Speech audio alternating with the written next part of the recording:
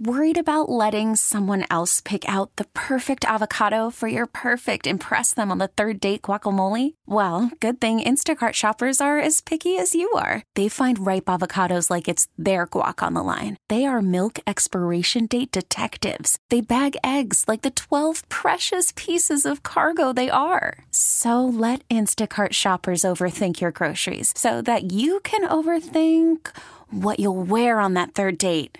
Download the Instacart app to get free delivery on your first 3 orders while supplies last. Minimum $10 per order. Additional terms apply.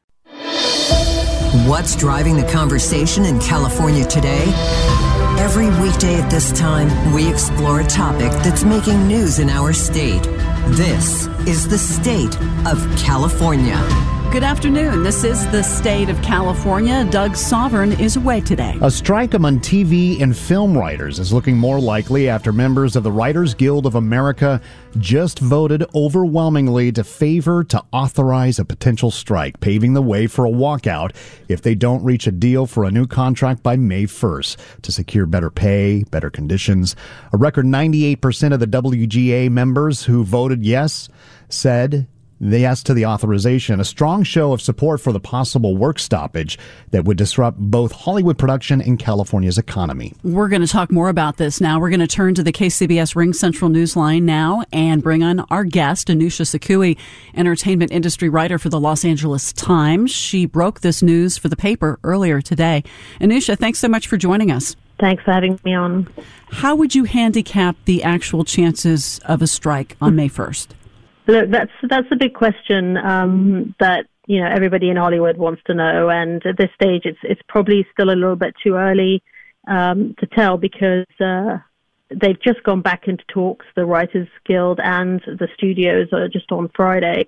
So now they're armed with this, potential threat of a strike, and it's a lot of leverage. It's a almost unanimous vote in favor. Just 2% voted against it of those that voted, and a huge turnout as well. So that shows, for the writers at least, strong resolve that they are willing to take action if they can't get a deal by May 1st. And the earliest that they could walk out is early in the hours of May 2nd. But look, it's a strong. They've only got a couple of weeks, and they're still far apart from what they've been saying. I know the authorization vote just came down today and you were able to break it, but have you been able to gauge reaction from the studios? From the studios knew ahead of time that it was kind of a fait accompli that there was going to be a vote in favor. The question was just how strong a vote in favor. And the AMPTP, which represents the studios in negotiations, they said that that they want the writers to come to the table and make a deal with them. So their perspective is that the writers aren't negotiating fairly enough from their perspective. So it's a question of I suppose whose glasses you're looking through for negotiations. The AMPTP still feels that the writers could be doing more to. They said an agreement is only possible if the guild is committed to turning its focus to serious bargaining. So that sort of says that they don't think the guild is being engaged yet. What are the issues here? What is at the crux of the matter, at the center of the dispute? Really, it's the way streaming has impacted writers' compensation, and it's done that in a few ways. They want the minimum pays to be increased, and they want residuals, which are the fees that you get for that you've created or shown again on different platforms. They want those increased, but also streaming has led to a change in the way writers work. Something called mini rooms, for example, which are streaming companies, studios tend to gather small groups of writers before they sign off on a show, and the union thinks this process of gathering small groups of writers into so-called mini rooms to thrash out a lot of the work actually leads to the erosion of pay, and a lot of writers have spoken about how many of them are working at the lowest possible, no matter how experienced they are. So those are some of the central issues, and that they kind of are all around how streaming has impacted writers' pay. You know, the last strike was in 2007. We all remember it because we were watching rerun after rerun. It lasted 100 days, and it cost the city of Los Angeles $2.1 billion. Did they have mini rooms back then? No. Okay. The mini rooms were, typically then the way that the TV industry was that you would have these regular seasons. Writers would be employed for 10 months of the year. They would have, 10 months of writing something like 22 episodes. But streaming has moved towards ordering shorter orders of shows, so maybe just 8 episodes and a few months of work for writers. So they tend to get paid less.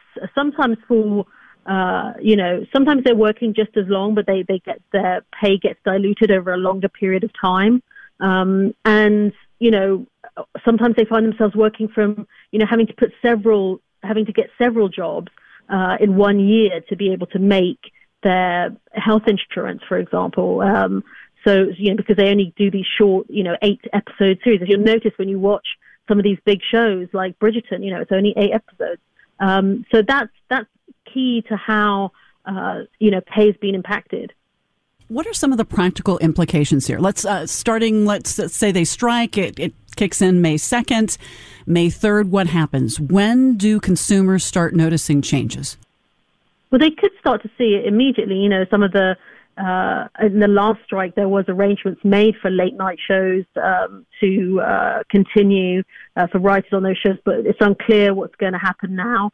And there's shows that are filming now in LA that are likely to still be, the average procedural that you see, or, shows that are filming their seasons now that might still be, planning to have filmed. They'll get stopped. So that means that either they could see some limit, immediately, but so much more of our content now is on streaming and sort of is, to view, as you want. So, you might not see the impact maybe until later in the year when the show you're waiting for the next season got delayed.